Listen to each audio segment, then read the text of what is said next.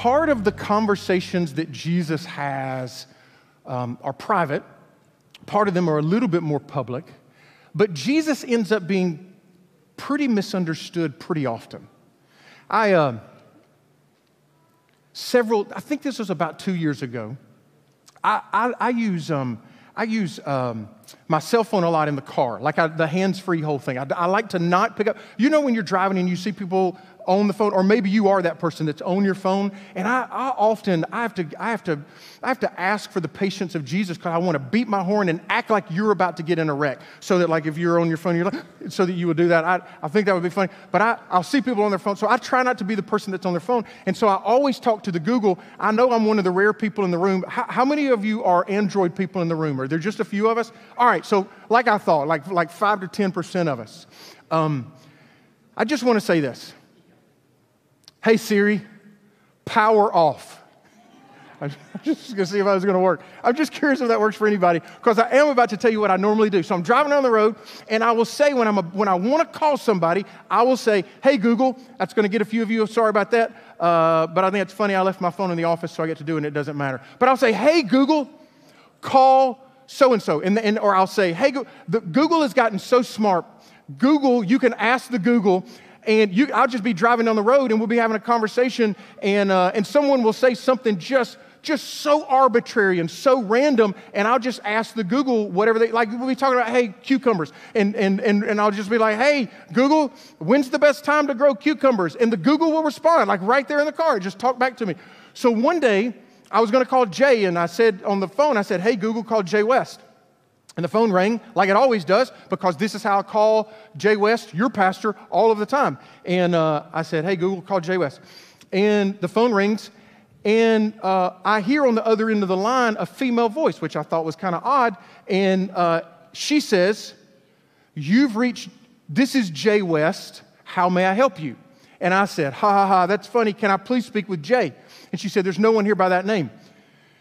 To which I thought, okay, this isn't like Jay. He normally isn't going to play games like this. But maybe somebody, like I'm a youth pastor, and maybe one of my teenagers has come by the church or something, and he handed them the phone, and they answered it. And I say, who is this I'm talking to? And she says, hey, my name's Brenda. And I said, oh, hey, Brenda, can I please speak with Jay? And she says, there's no one here by that name.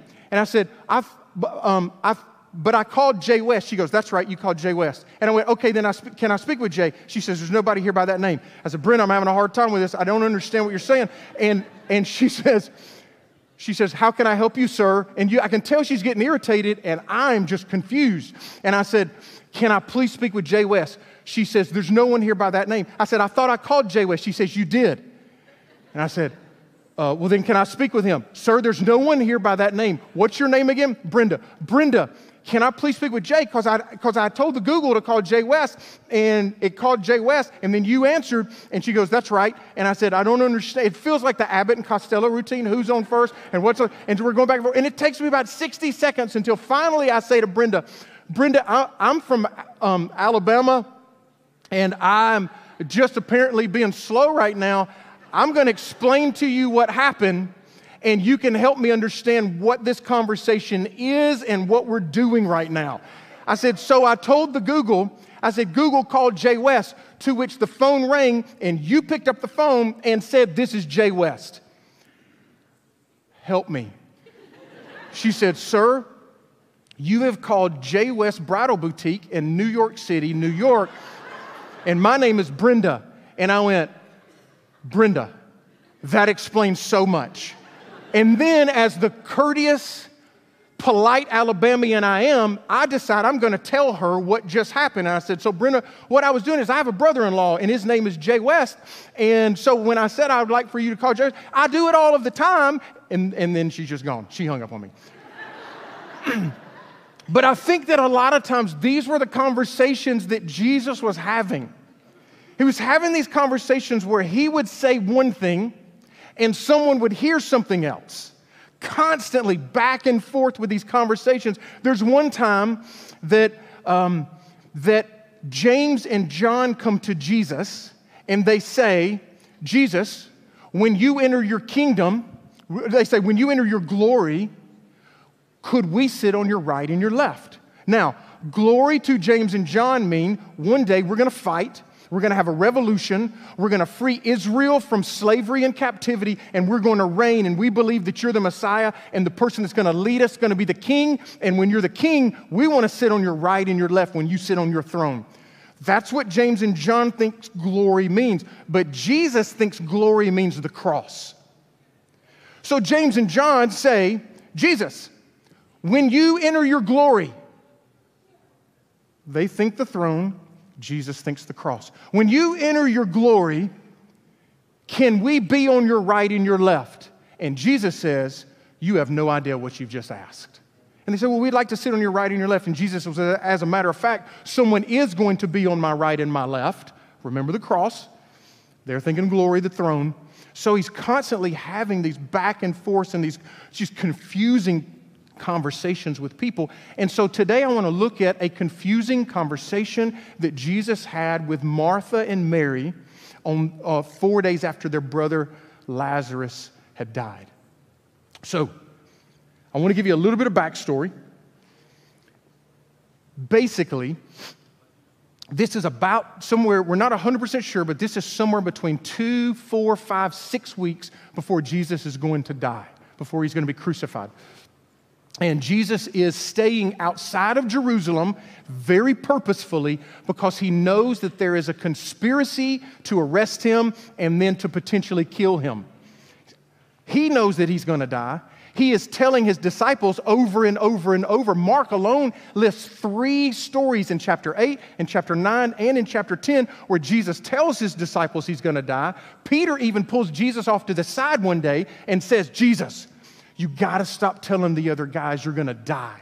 It's confusing them. It's making them sad. They don't know what. And that's when Jesus says, Peter, get behind me, Satan. So always these conversations, and Jesus is trying to say one thing, and people are hearing another. So Jesus is staying in Jerusalem because he knows if he goes into Jerusalem, he will probably be arrested. So he's staying, and it's not his time yet. Well, Mary and Martha send word to Jesus that Lazarus, their brother, is very sick. He's deathly sick. And he is in the city of Bethany, which is right next door to Jerusalem. And Jesus decides, I'm not going to go right now. Jesus waits 2 more days and then makes this trip to Bethany, where he will see that Lazarus has already been dead for 4 days. Which, if you do the math, John is very clear to tell us that Lazarus had died pretty much the moment that the group came to tell Jesus that he was sick. So that's where we pick up in our story in John chapter 11, verse 17. And on his arrival, Jesus found that Lazarus had already been dead, or had already been in the tomb for 4 days. Now, Bethany was less than 2 miles from Jerusalem. And many Jews had come to Martha and Mary to comfort them in the loss of their brother. When Martha heard that Jesus was coming, she went out to meet him, but Mary stayed at home. Lord, Martha said to Jesus, if you had been here, my brother would not have died. Martha is grieving. Her brother has died. And she is in the process, beginning the very process of grief, which is something that we don't do very well in America. We're not good at grieving because Americans have a deep aversion to pain. We will do whatever it takes to avoid pain at all costs. And in this culture, Lazarus' body, what would have happened is they would have prepared the body, they would have sat with the body, they would have put the body in the tomb, they would have sealed the tomb, they would have waited for about a year, they would have opened the tomb, gone in, taken the bones that had, the whole body would have decomposed, they would take the bones, put it in a box, bury Lazarus' bones, and then have the tomb ready for another person to be put in there to decompose. And this is a process, thousands of years old, this grieving process that many, many, many cultures have and many, many cultures participate in. And in America, we are no exception because we have to go through death and grief. We just do our very best to avoid it. So, several years ago, when I say several years ago, it's like 50 years ago. My kids will be like, I'll be like, the other day. And they'll say, when was this the other day? And I'll be like, it's 5 years ago. It's 5 years. But several years ago, there was some human psychological development studies done, and there was a lady who came up with this idea of the grieving process. And you've probably heard it before. It's called DABDA. Have y'all ever seen DABDA, the grieving process? Anybody know what I'm talking about? But it goes like this. I put it on the board for you. The process is denial, anger, bargaining, depression, and acceptance. Now, a couple thoughts about this, and then I want to spend a little bit of time in the bargaining space. But basically, a couple thoughts. One is this is the process of grieving. So let me tell you what grief is. Grief is the experience that we have after we have experienced loss. It is the emotion that we have. It is the process that we go through when you and I experience loss. Whether we've lost someone that we love, whether we've lost an opportunity that we could have participated in, whether we've moved away from a city into a brand new city and we lost that city. Maybe we've graduated. Maybe your children have left home and you become an empty nester. The experience of loss. And this is the process we all go through. And I just want to tell you, this is something that I've learned the hard way. Grief always wins. You can cooperate with grief or you can fight against grief, but you are going to grieve. You can grieve well. You can grieve well and work out through your loss and try not to hurt the people around you and hurt yourselves, or you can grieve really unwell and hurt people around you and hurt yourself. But you are going to grieve loss. And so this process, it doesn't exactly follow this order all of the time. Sometimes you start with a different place. Sometimes you bounce around. It's called cycling. Sometimes you go through a few different places. And the other thought is the grieving process doesn't exactly end. It's not a perfect end. Take it from someone who was married for 20 years, and my wife passed away 4 years ago. There are things that happen in my life I have grieved, and yet often loss will just present itself in the most random of ways. And so grief doesn't always just end, but the basic process. So you'll go through. So for instance, denial. You guys know denial. The basic idea of denial is it's when we say, this didn't happen. No, this didn't happen. I was so sad. Look, I grew up in the 90s. I'm a 90s. I get to say I grew up in the 80s and the 90s. Not everybody gets to say that. I do, which means I get two different types of rock and roll. I love rock and roll. I get 80s rock and roll, hair band, Poison and Def Leppard, like Bon Jovi, Living on a Prayer, like really awesome, silly, but fun, like 80s. But then I also get my emo side. I get grunge rock in the 90s where we had Nirvana and Pearl Jam. I get that. How many of you are 80s, 90s kids like me? We get rock and roll. Unless you lived through the 70s, it doesn't get better. Like 70s rock, that's pretty awesome too. You guys get Zeppelin. I mean, you guys get some rock and roll. But I get 80s and 90s rock and roll. And I was so sad this week when my favorite rock band, the Foo Fighters, the drummer died. Y'all saw this, right?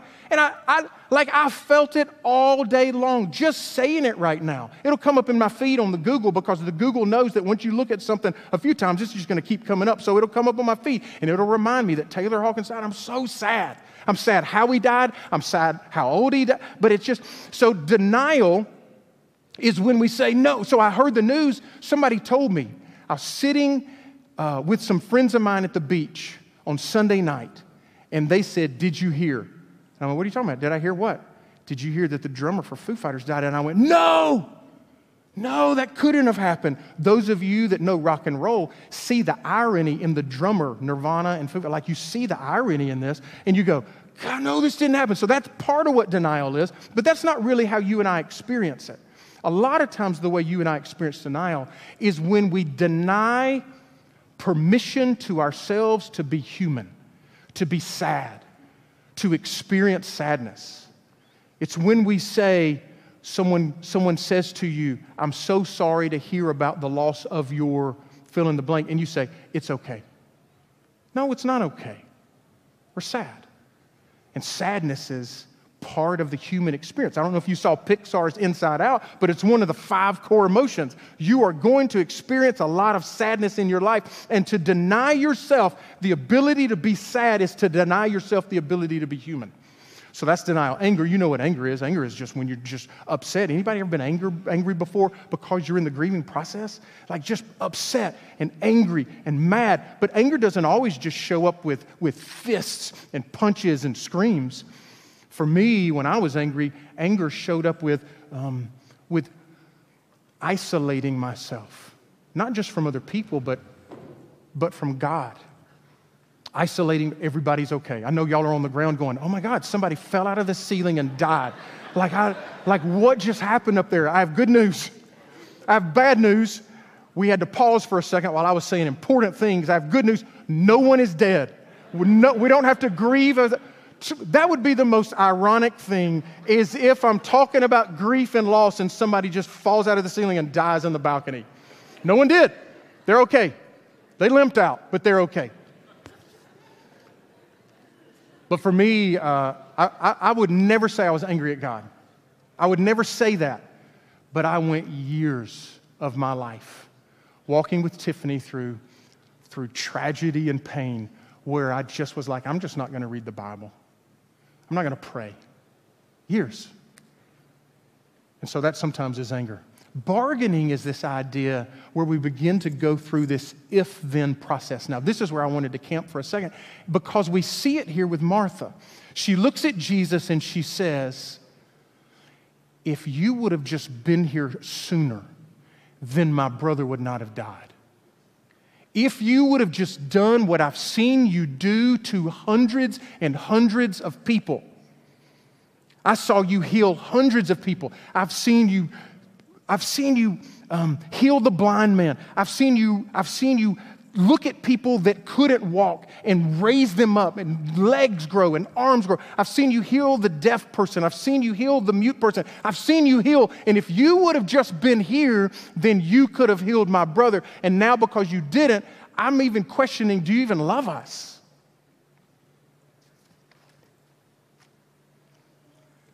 The first point, I want to make 3 points this morning. And the first point is this. It is Jesus doesn't fit the if-then. Jesus doesn't fit inside of the if-then. In your life, this if-then might sound something like this. If Jesus cared, then he would have healed my brother or my mom or my dad or my grandma. They wouldn't be suffering or they wouldn't have died. If you cared, then you would have done this. I was praying for you over the last several weeks, and this person came to mind, and it might only be one person in this room, but I feel like there's a person in this room, maybe two, that has this feeling right now that God is punishing someone that you love because of something that you did or something that you're not doing. And I want you to know that that's not how Jesus works. Jesus isn't an if-then. If you do this, then I will do this. Maybe you say it like this: if God was real, he would do something about all of the hurting in the world. Or you say, if I would have just prayed more, then God would have heard my request.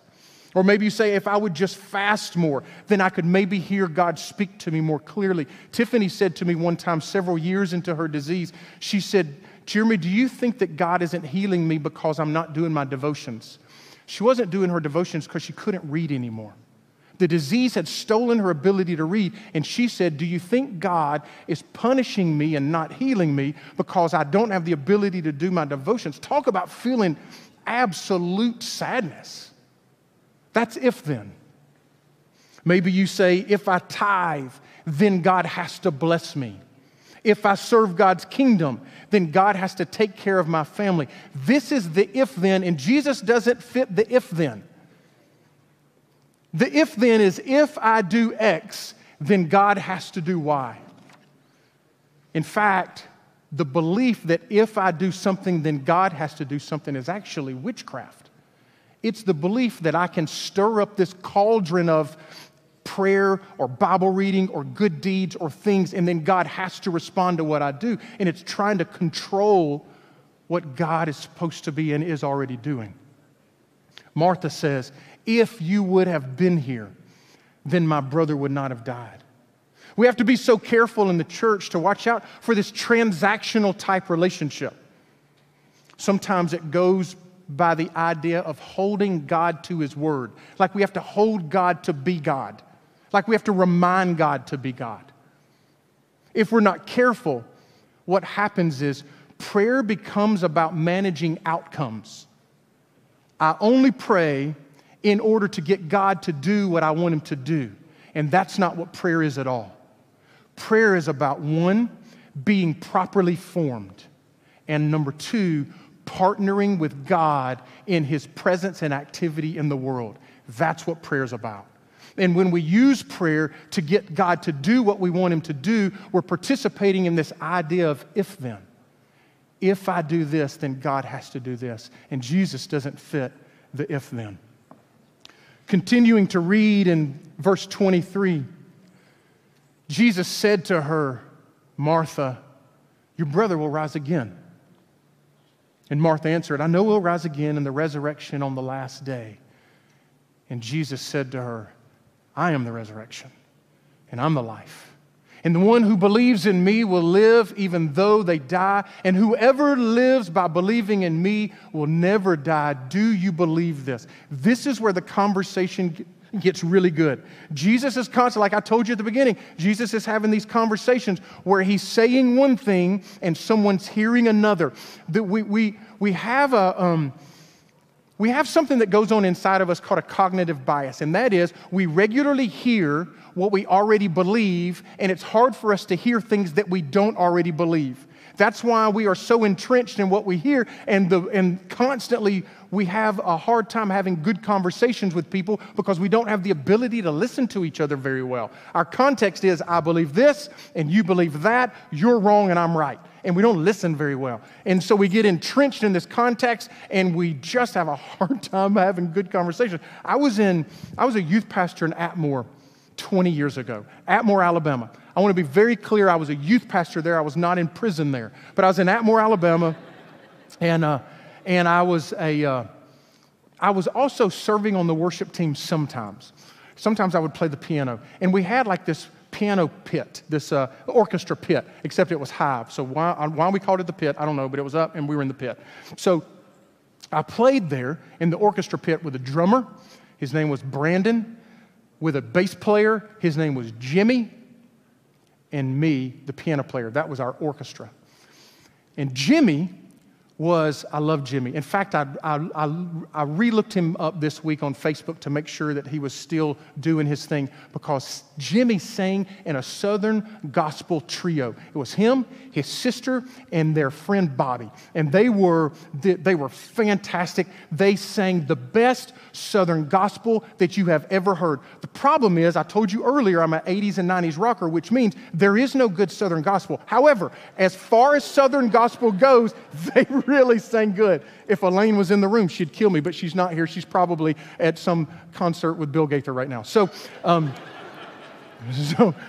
hope she sees this. So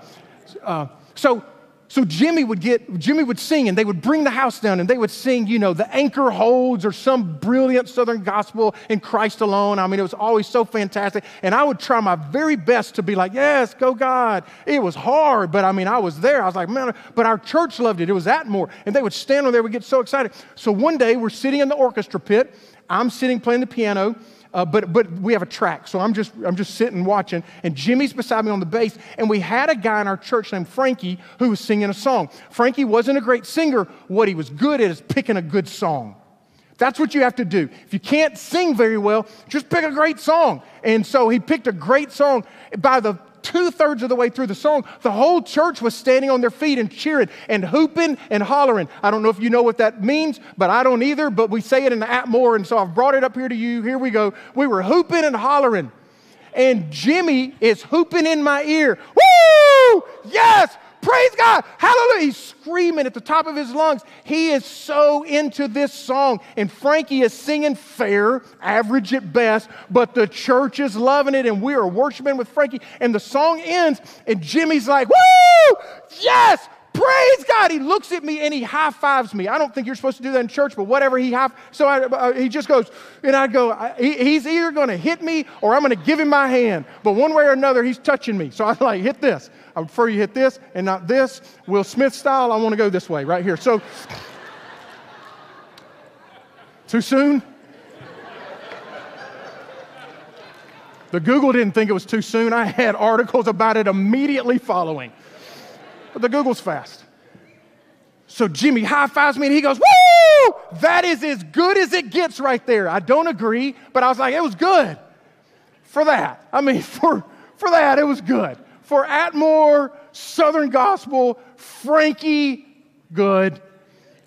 And he goes, I'm just going to tell you right now, that's what we're going to sing in heaven. And I go,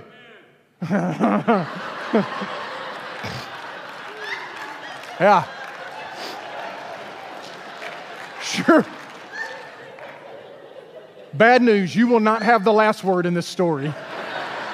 So I say, I don't know why it stops me I don't do this anymore. I'm not a provoker. I'm not a provocateur at all, ever. But I just think to myself, wait a minute.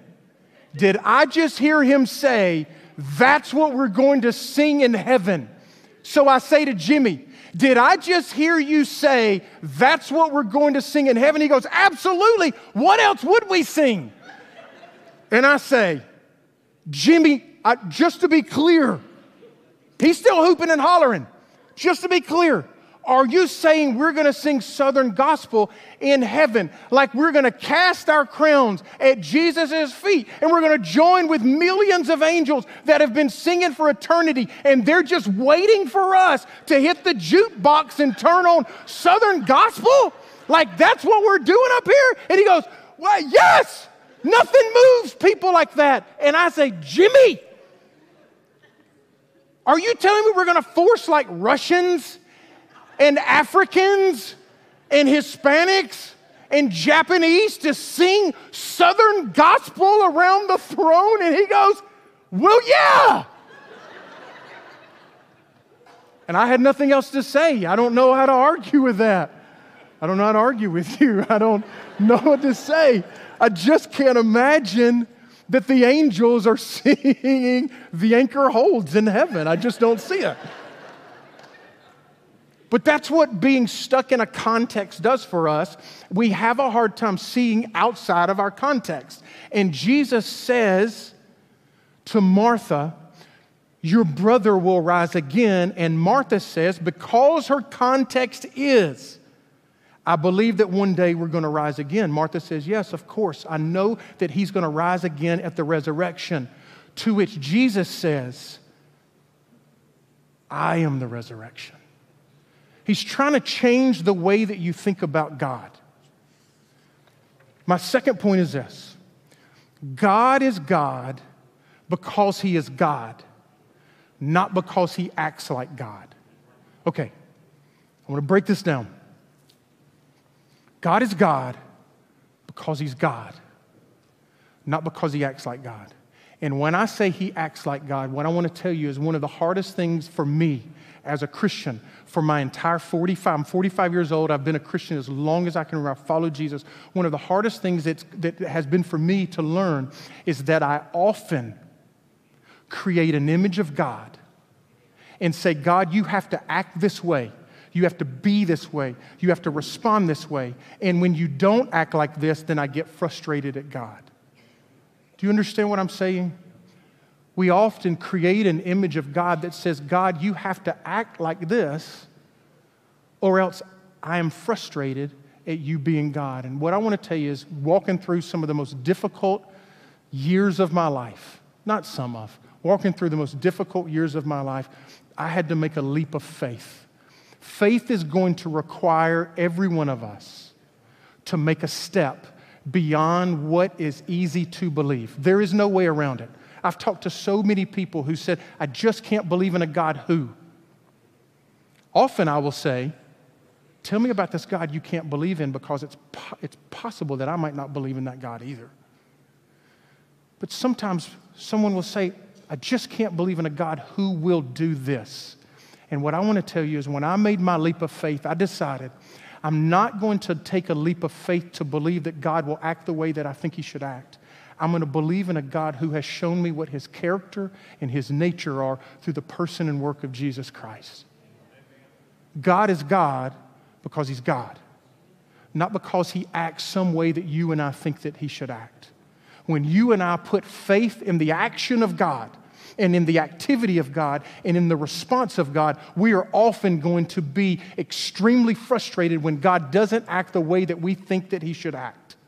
If I think that God is faithful and I define faithfulness by God always giving me the things that I need and the things that I want and never allowing me to go through deep pain And when I go through deep pain, then apparently I don't think God's faithful anymore. And we're going to be frustrated by that God. And Jesus is trying to say something to Martha. He's trying to tell her, don't put your faith in what I can do. Put your faith in who I am. And you and I are being invited not to follow a Jesus who raises us, who resurrects us. You and I are being invited to follow the resurrection. Jesus is the resurrection, and He is living in you and around you and through you and resurrecting you at every moment of your life. This is the same power that spoke creation into existence from nothing, the same power that holds the world together, the same power that continues to move and create and hold us. Is the power of resurrection. The same power that speaks life is the same power that resurrects life. And we are being resurrected. And the third and last thought is this. I want to read verse 28 first. After she had said this, she went back and called her sister Mary aside. The teacher is here, she said, and he's asking for you. When Mary heard this, she got up quickly and went to him. Now, Jesus had not yet entered the village, but was still at the place where Martha had met him. When the Jews who had been with Mary in the house, comforting her, noticed how quickly she got up and went out, they followed her, supposing she was going to the tomb to mourn there. And when Mary reached the place where Jesus was and saw him, she fell at his feet and said, Lord, if you had been here, my brother would not have died. And when Jesus saw her weeping. This word weeping, by the way, we're going to see Jesus weep in a moment. It's a very different word. This word weeping is wailing. It's screaming. It's not the type of weeping you and I do anymore when we lose someone. This is a type of weeping that is consistent in so many cultures. But she's wailing. She's weeping.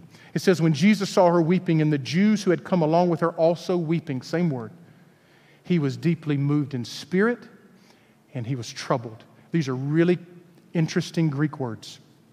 One of them is, this deeply moved idea is typically associated with a horse.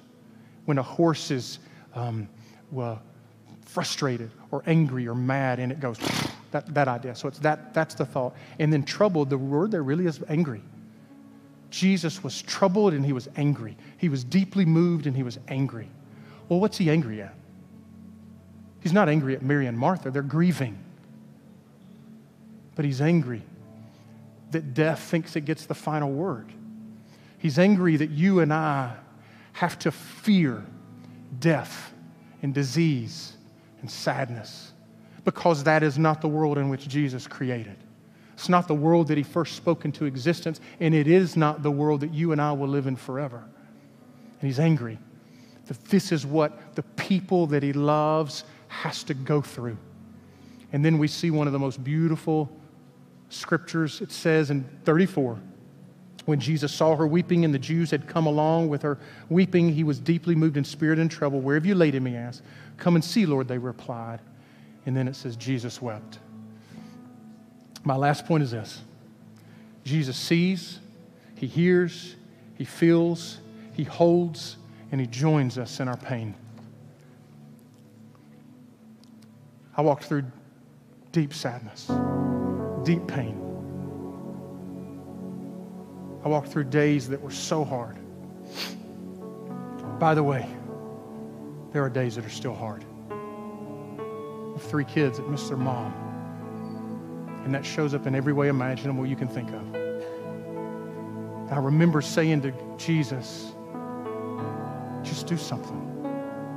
Just do something. Change this. Heal her. Fix this. Do something. And when it became obvious that it just wasn't going to do anything, I was like, well, what do I do? What do I relate to? What do I respond to? And it was this verse that God gave me. It was this idea that Jesus weeps with me, that Jesus steps into our pain, and he's with us, and he's close.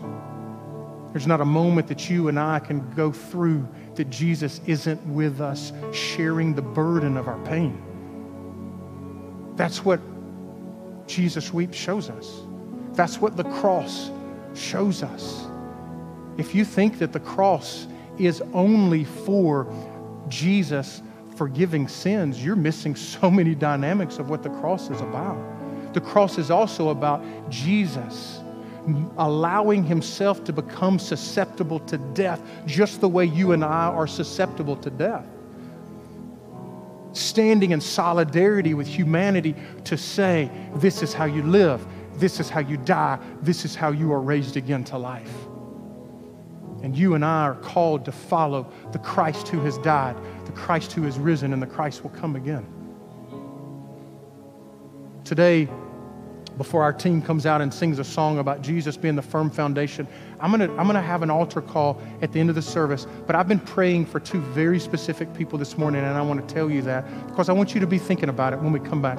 The first one is this: the person that's in the room that God hasn't acted like you wanted him to. God isn't acting like you want him to. God isn't doing what you think he should do. God isn't acting like you think he should act. God isn't fixing things the way you think he should fix. You might have chosen to be angry at him. You might have chosen to cold shoulder him. Either way, you feel 1,000,000 miles away from God, and you wouldn't mind to be a little bit further away.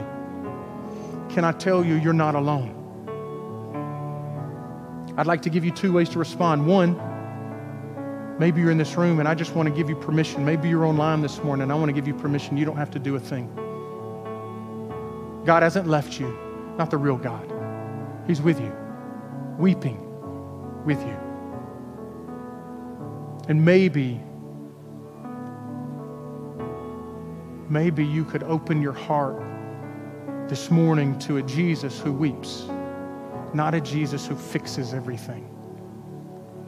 Maybe secondly, you want to give God another chance. You don't have to feel guilty about what you've said, about what you've done, about how you've responded. Don't feel guilty about any of that. Jesus doesn't deal in guilt. He deals in grace. And it might be time for you to make your way back to Jesus. The second person is this: I want to invite you into a relationship with an unpredictable, wild, adventurous, and transcendent God. You've been serving a tame, understandable, in-the-box kind of God. In The Lion, the Witch, and the Wardrobe, Lucy looks at Mr. Beaver, and she's asking about Aslan, who is this analogy of Jesus. And in the book, Aslan is a lion. And Lucy says to Mr. Beaver, if I'm going to meet him, is he safe? And Mr. Beaver says, who said anything about safe? No, he's not safe, but he's good. And I want to invite you to an adventure to experience all that Jesus has to offer. And it's not safe. It will not be all easy peasy. It will not be all good times. In fact, Jesus himself says to you, in this life, you will have troubles and trials, and then models it for you by going to the cross. You're not being invited into the adventure of clouds and blessings. You're being invited into the life of Jesus. And the life of Jesus is ups and downs and trials and valleys and mountains, and it's a beautiful mess. But I invite you into it this morning. So this morning, as we sing about the firm foundation, I'm going to come back out in a second and invite you to respond, whether you're online or you're in the room, in just a few moments. But will you stand with me this morning?